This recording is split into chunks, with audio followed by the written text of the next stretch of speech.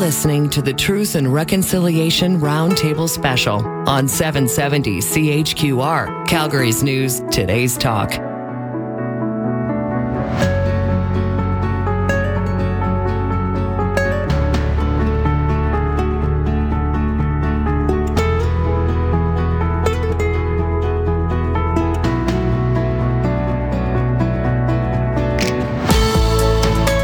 You're listening to the Truth and Reconciliation Roundtable Special on 630 CHED, Edmonton's News, Today's Talk.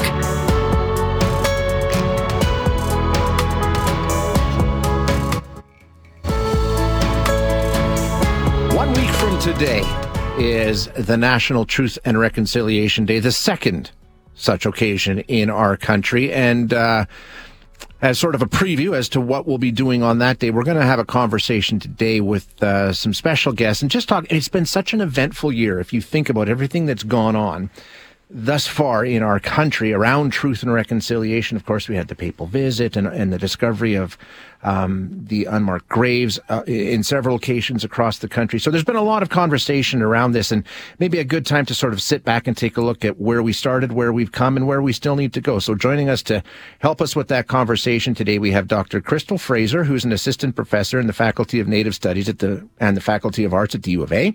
We have Chief Greg Desjardins from Frog Lake First Nation, and Paul Custer, Calgary writer, comedian, former broadcaster, and an Indigenous advocate. First of all three of you, thank you so much for taking some time to join us today. I really do appreciate you being here. Thank you so much. Good morning. Great to be here. Why don't we just start sort of summing up the year? I know there's been so much. It's not going to be easy, but it's been a lot happening. What do you think has been accomplished? What sort of progress has been made? Chief Desjardins, let's start with you. If you look back at the year, and I know you were involved in the papal visit, where do you think we've come in the past 12 months? Well, first of all, I'm thankful to be on the call. I think what's important is for non-Indigenous Canada and the world to see the truth and what our people have gone through. You know, when we look back at a treaty, the promise was to share the land in peace. And our people have been through so much atrocities, and it's only a matter of time that the truth shall come out. Because we forget when we do these oaths, it's under the eye of our God, or a creator, we call him. You know, and I think that moving forward, you know, there has to be, the truth has to be told before there can be reconciliation. And with the Pope coming, that's a start. Mm-hmm. You have to be able to forgive in order to heal. But that doesn't not mean that the government, the church have to own up to their wrongs. You have to own up to it when you're wrong. When a child is wrong, he has to own up. So that's the same dilemma we're in here. And I think this is only a start. You can put on an orange shirt, you know, but it's more than just an orange shirt.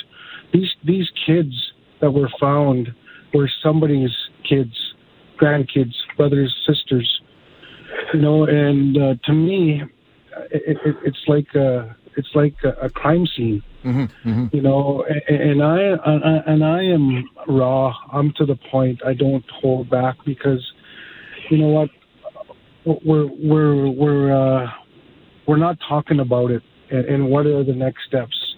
Right. Yeah, and we'll get to that. We definitely. I want to spend a lot of time talking about that because I think you're right, Chief. That needs to be our focus. But Paul, let's take a look back at the year because, like we say, there's been so much happen. If you sort of chart back, you know, last summer was the discovery of the unmarked graves at the Kamloops Residential School, and that sort of sparked off this entire discussion. So, if you take a look back at what we've seen and what we've accomplished, if we've accomplished anything over the past 12 months, how would you sum it up? Well, first of all, I just want to say, Shay, I listen to your show, and I appreciate the work that you do. Thank you. So I want to thank you for having me. And I'd also like to say and give a big virtual hug to Chief Greg and to Crystal. I'm in very, very, very cool company, so this is a great opportunity to discuss these things. When the Kamloops thing happened, and when it was broadcast all over the news, it was like a gut punch. And the reality is that our people have known this for decades. I'm originally from Beardy's and Okomassis at Duck Lake in Saskatchewan, and my uncle Charlie, before he passed away, and I'm part of the 60s Scoop. So when I finally met my biological family, a big missing piece of my life was put together. And when I talked with him, and he went to St. Mike's on our reserve, and he told me years ago about the number of kids that had disappeared and that had died, and they took them out and buried them. So our people have known this within our communities for many, many years, but the broader non-Indigenous community never knew. And I get people saying to me, well, where's the proof? And I'm like, and I get that all the time. And I would say, well, we've got the witnesses, the people themselves, the kids who are now adults, obviously, that were forced to go and dig graves in the middle of the night to bury kids. And so much has happened. And you mentioned the papal visit, okay, and that's a start. But the thing is, it ain't reconciliation if it feels good. And at least, Shay, we've opened the door to start start talking about and facing up to it. Good. Yeah, great point. And you know what, Crystal, Paul makes a point that I think might be my biggest takeaway, at least for the early stages of this after the Kamloops discovery, was, yeah, well, if you'd just been listening for the past many, many years, you would have known this. We've all known this. You just didn't pay attention. Do you think maybe, if nothing else, it's kind of like, oh, wait a minute, maybe we should just listen more?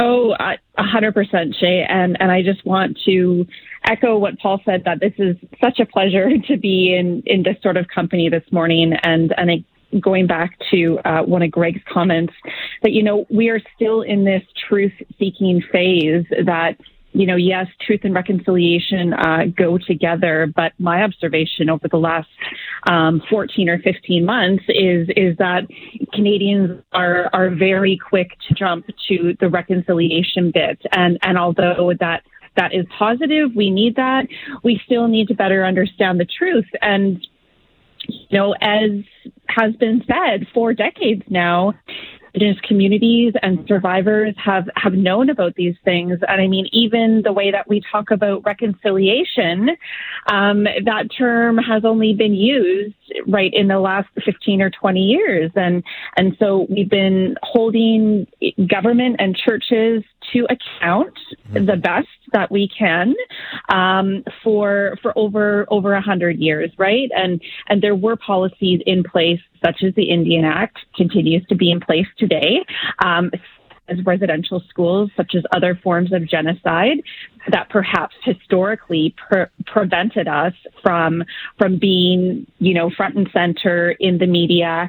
But when we look over this past year, we have had the work of ground penetrating radar. We have had communities taking on this hard work themselves. And I mean, one question that I've heard communities say is like, why do we have to do this? Right? Mm-hmm. Like we've been through enough, and now we have to jump through the hoops and apply for funding.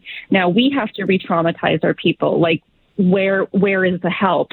But as mentioned, the papal visit, and also the death of the Queen, and really like conversations that are probably very hard for settler Canadians to think about and to have, talking about the doctrine of discovery, talking about the head of state, representations of colonization. So I think that while we're on the right track, there's still a lot of progress that needs to be made.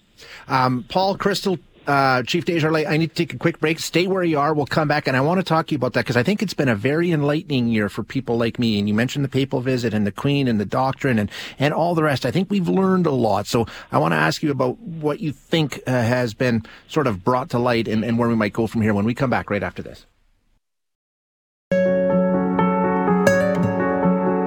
You're listening to the Truth and Reconciliation Roundtable Special on 770 CHQR, Calgary's News, Today's Talk. We're speaking with Paul Kuster, who is a writer and a comedian, former broadcaster, and Indigenous advocate. We're speaking with Dr. Crystal Fraser, an assistant professor in the Faculty of Native Studies and Arts at the University of Alberta, and Chief Greg Desjardins of Frog Lake First Nation. There's so much to get into. I want to ask you about the papal visit. And Chief, I know you were part of that. I know you had family members with you as you greeted the Pope.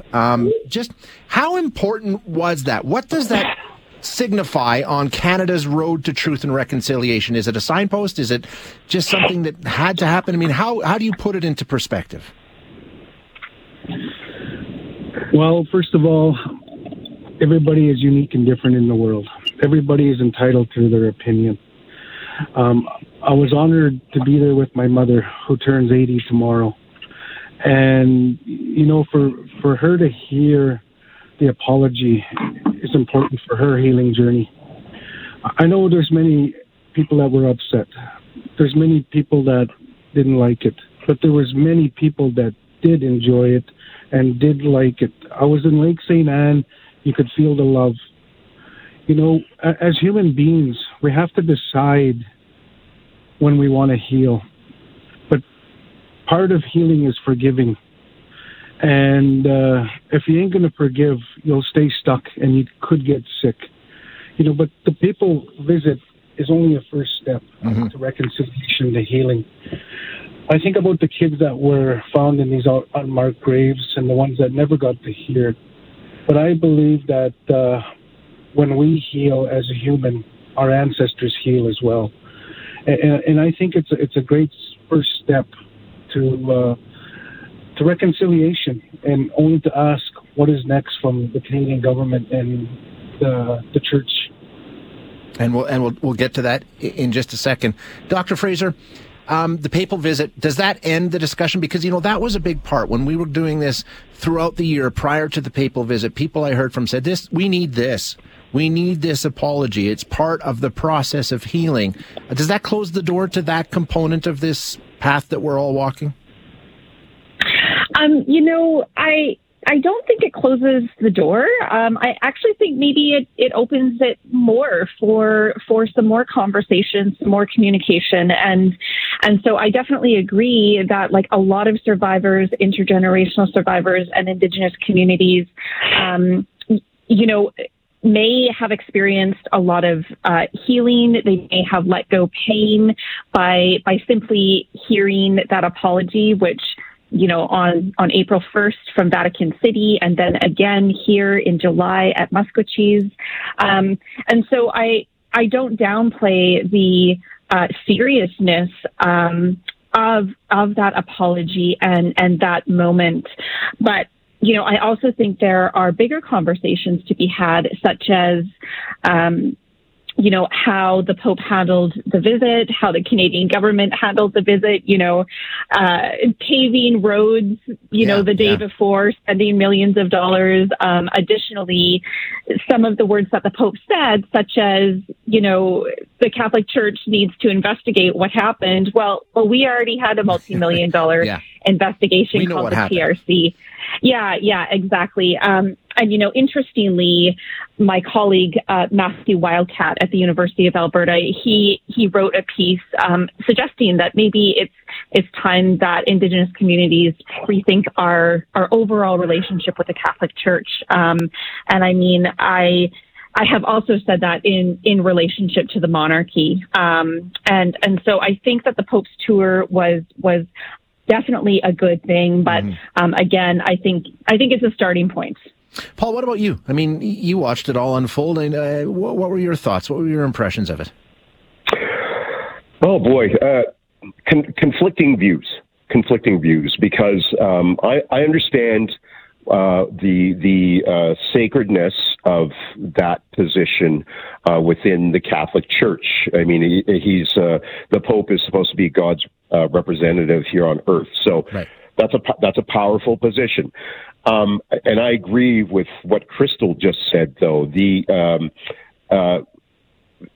words that he spoke, and I believe, now correct me if I'm wrong, I think in a way he deflected a little bit when he said, you know, this was just a a percentage or a small, a few bad apples that perpetrated these things. Didn't he say something along those lines? Some things he did. He definitely did. Yes. And the thing is, this was, it was instituted hand in hand. The church and the state, they went into this whole thing about residential schools together because they saw us, as we all know, they called us savages, they called us heathens, they treated us as inferiors, and that was that I don't think that flies. That it was a small number. It was a huge number because we had so many of these schools across the country. Now the apology, I accept his apology. That's a good start, but where do we go from here? And I don't want the door to be closed, and I agree with Crystal. I think it opens the door more. And we really have to think now, where do we go from here in terms of the Indigenous community and these institutions like the church, like the monarchy? How do we deal with that? Because this all stems from colonialism. This all comes from somewhere, and of course we've seen the impacts that it's had within our communities. And but the other thing that I find really interesting is the Royal Proclamation and King, I think it was King George III at that time, when they came here to Canada. They entered into an agreement, like they in their official records, they recognized us as being sovereign nations with our own languages, and that we had to be dealt with as equals. And that was back from 1763, and not a lot of people know that. Yeah. That it actually started off on mutual respect, and then of course it got turned side. It went completely somewhere else. So I think people need to realize that we got off on the right foot, but things went sideways, including with the church. And you say, where do we go from here? And I think that's the focus.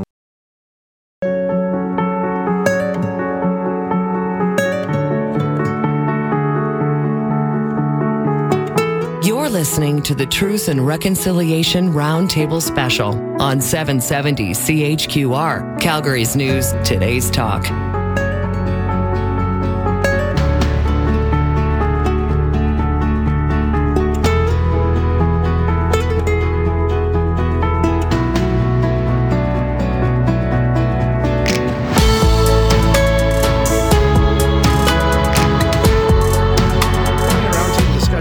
Reconciliation in Canada, where we've come over the past year. And now we're going to talk about where we still have to go. Joining us to have this conversation, we have Chief Greg Desjardins of the Frog Lake First Nation, Dr. Crystal Fraser, who's an assistant professor at the Faculty of Native Studies and the Faculty of Arts at the U of A, and Paul Custer, a Calgary writer, comedian, former broadcaster, and Indigenous advocate. And you had a couple of things that you thought were important, Paul, things we need to be turning our attention to as we move forward, taking a look where we were, but there's still so much work left to be done. What do we need to be focused on now? Oh my goodness. Okay.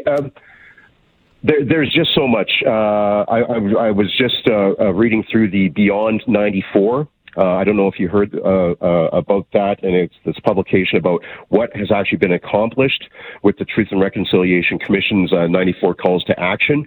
We've only achieved a very small number of those, and it's such a wide-spanning spectrum of hardcore issues that face our communities, like child welfare, the social ills that still plague our communities. And I only have to mention now the name Saskatchewan, because we know what went down on Labor Day weekend with the Sanderson brothers. Mm-hmm. Those guys were products of intergenerational trauma, because it turned out that Miles, as we all know now, he was abused by his parents. Then he got taken away and he was abused by his grandparents. This is so typical within our communities. There's a movement called Bring the Children Home, based out of Saskatchewan, that I have participated in, and it's wonderful to think of bringing our children back to our communities, but you have to think, what are we bringing them back to? because there's still rampant poverty. There's still boil water advisories. Crystal meth is overtaking a lot of our small communities. So how do you tackle that? Well, that's part of Truth and Reconciliation and these calls to action. The documents are great, but what is actually being done? And do we solve it by pumping more money? Because sometimes when you pump money into things, it goes to administration costs, and it just gets watered down. And are we actually, in the end, helping? Is it helping the people? Yeah. Chief, what about that? You're the chief of Frog Lake First Nation, and I'm sure a lot of the issues that Paul is outlining and we've heard about affect your community too. What are your thoughts on that? Yeah, I think, when you look at these survivors and the generational trauma, it's a learned behavior. So if you're sexually abused and you're taught that behavior is normal, you bring that home to your reserve, and you carry that on. That's the generational trauma. You're passing that on to your family. And then it's deemed normal. That's where a lot of things are stemmed from, is the residential school. You look at that movie Indian Horse, where that kid gets his braids cut off and soap thrown at them. You hear these stories. You're at the whelm. You're at the whelm of the school, the nuns, the priests. A 6-year-old. Here you have to act like an adult. And I think money is a start. In Frog Lake, I get $236,000 per housing per year for a 3,400 band member list. We have 400 plus homes. If it wasn't for our oil and gas company, we wouldn't have built the homes we have. What our people need is these workshops. A lot of people lost their parenting skills even, my friends. Yeah. You look at that remand center, there's no correction in that.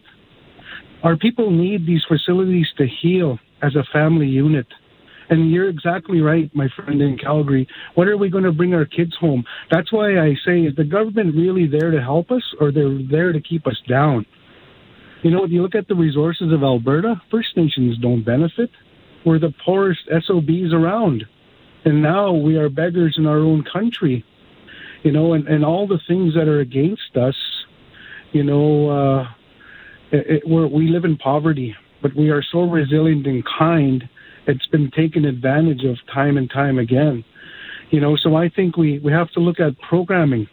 We have to look at housing, infrastructure. We're 50, 60 years behind any town, any municipality.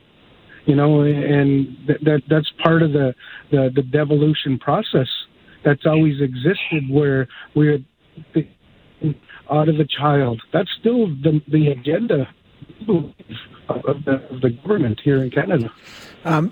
Dr. Fraser, Chief Desjardins makes a point that I think is really vital. Some of I don't know if it's an education program he's alluding to, or I'm thinking of just those resources that he says are lacking in some of the communities because they were taken away for so many generations. How important is to try and to reinstall some of that, like he's talking about breaking that cycle through education?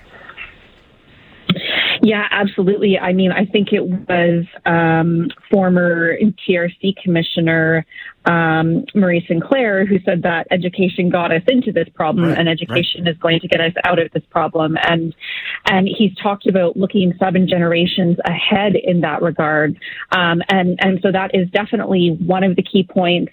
But, something that Greg just said, is the government there to help us, or is it there to bring us down? Like I literally got goosebumps when he said that, because it is so true, and there is change needed across the board in a systemic way. And so, we look at healthcare. The death of Joyce Echaquan continues to make headlines in the news.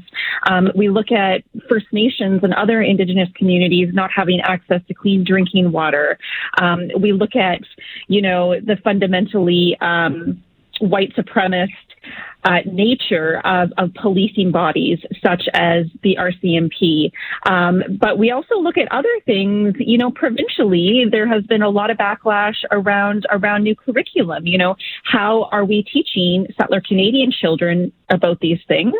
And then additionally, back to the 94 calls to action that pre-Kamloops, sort of sat on a shelf, 8 or 9 of those had been implemented. Post-Kamloops, including the National Day for Truth and Reconciliation, a federal holiday, that was implemented, and we're now 5 or 6 more calls to action further along. But for instance, it took a couple of days to get a national holiday to mourn the death of Queen Elizabeth, where it took years and years and years of advocacy just to recognize Orange Shirt Day on September 30th. Yeah, you all make such wonderful points.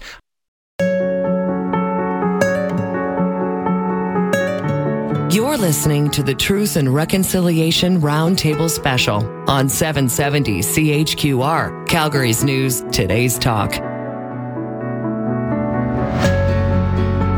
Desjardins of Frog Lake First Nation, Paul Custer, who is a writer in Calgary, a comedian, former broadcaster, and an Indigenous advocate, and Dr. Crystal Fraser, an assistant professor at the Faculty of Native Studies and the Faculty of Arts at the University of Alberta. Dr. Fraser, and I think all of you might have mentioned it at some point through our discussion this morning, the monarchy and how it fits into this. And of course, we all know with the death of the Queen, this has been a topic that's been talked about in our country. I mean, in terms of how it fits into the whole Truth and Reconciliation, it plays a role, doesn't it? Yeah, it does. It does for sure. And I mean, the reality is that King Charles III, he is still the head of state of Canada. And as we look in the past at the reign of Queen Elizabeth, and then, of course, her forecomers and ancestors. I mean, really, we have a long history of a relationship with the Crown. I mean, of course, the things that we think about are the negotiation and the signings of treaties, how we came up with land agreements.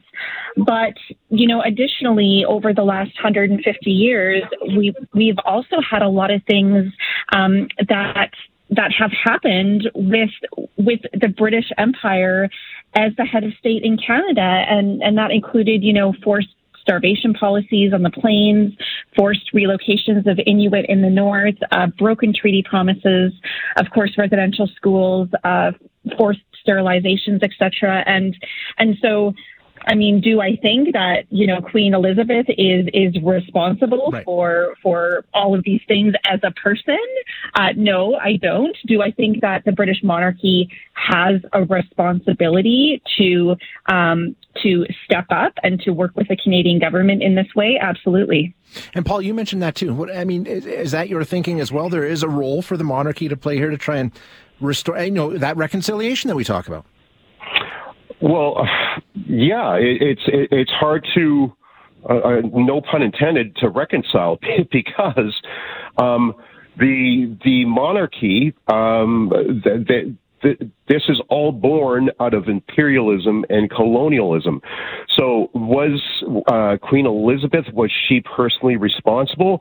No. Was she an evil-minded person? No. But it's what that crown represents, and I think King Charles now he has a responsibility to take an active role to change what happened in our past, so that we can move forward in this spirit of truth and reconciliation. And I think he has to own up to the truth about their legacy being a monarchy. So what does that mean for our people and the British Crown? I think there is repair work that needs to be done, and I'm hoping that he takes an actual active role and makes it a priority. But I'm not sure if he's ever going to do that. Right. Yeah. We'll have to wait and see. Chief, are we better off in September of 2022 than we were in 2021? Have we taken some meaningful steps? I recognize there's a long way to go yet, but are we better off? Well, I would say it's one step. Are we better off? It's hard to say. You know what? And I think that, when you look at the world and what's happening at the world and the power struggles and, the big countries, and you guys were talking about the monarchy. And we talk about when we entered into a peace treaty. We have different versions of that. We never ceded or surrendered our land. And our kind